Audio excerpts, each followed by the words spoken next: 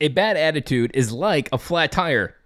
You can't go anywhere until you change it. Let's dive into that. Let's dive into a bad attitude. Have you ever been told that you have a bad attitude? I know I have.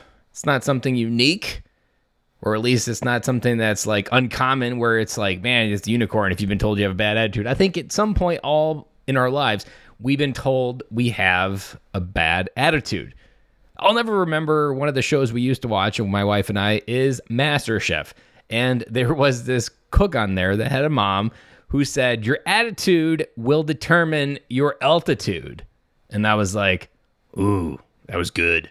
And now here we have the opposite, where a bad attitude is like a flat tire. You can't go anywhere until you change it. Your attitude will determine your altitude. All of these are telling you that your mindset and your outlook, which is your attitude, if you pull back the word attitude, which is this word we assign our kids who give us tude, and it's sometimes cute, sometimes ugly, sometimes we just want to like move on.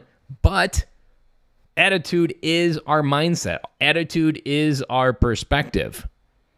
And this idea that our attitude is somehow unchangeable or unrecognizable, or other people around us just need to accept it and make room for my bad attitude. You know these people that I'm talking about, that they leave a wake that like, get out of my way with my bad attitude. This is who I am. Just get used to it.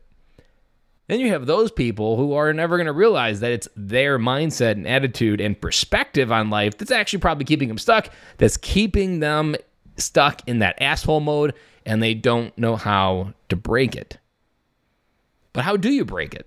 It's kind of an interesting question. How do you break a bad attitude? It's one of those that sometimes you can hold on to them for days. Sometimes it can be hours. Sometimes it can be minutes.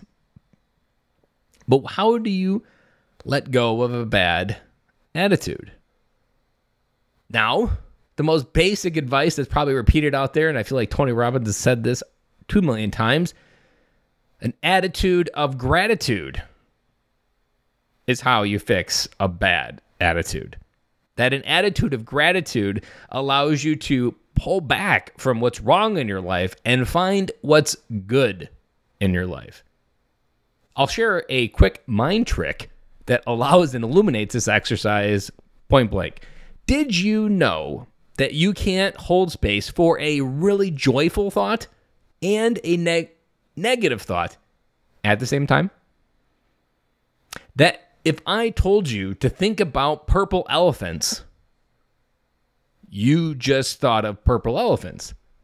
The mind is this weird thing. If I'm telling it to do something, it just does it. Did you also know that if you ask your mind a question, it will automatically answer it whether you want to or not? For example, did you graduate high school? Poof. I bet your brain just answered that. Your brain has this ability to switch and trigger based on what you trigger your thoughts are. And your thoughts determine your feelings, and your feelings are generally wired to your attitude. So if we can introduce a new thought, like a thought of gratitude, what's going well in your life? What do you have to be thankful for that others maybe don't? This idea of holding space for that, repeated over time, can strengthen the attitude of gratitude muscle and allow you to grow that, where this is your more dominant muscle versus the bad attitude muscle. Because I can also attest that just because you understand this, just because you hear this message, and just because now you know it, does not automatically make having a bad or good attitude any less or more easy. It is really a willingness to get better. It's really a willingness to change. And it is a desire to be different than the asshole that walks around with a bad attitude, that has a bad outlook on life, that is the Debbie Downer and the Eeyore, potentially, of the office. Hi, Bill. How was your weekend? Oh, man, it was just so hard at home. You know those kind of people at the water cooler that just have the sound in their voice. I call it the Eeyore mode. These are not good attitudes. These are not having an attitude of gratitude. These are not people who have a altitude set that their altitude, an altitude set where their attitude is going to increase lift. This is one where multiple times a week they're probably yelling, pull up, pull up, pull up, and trying to go forward.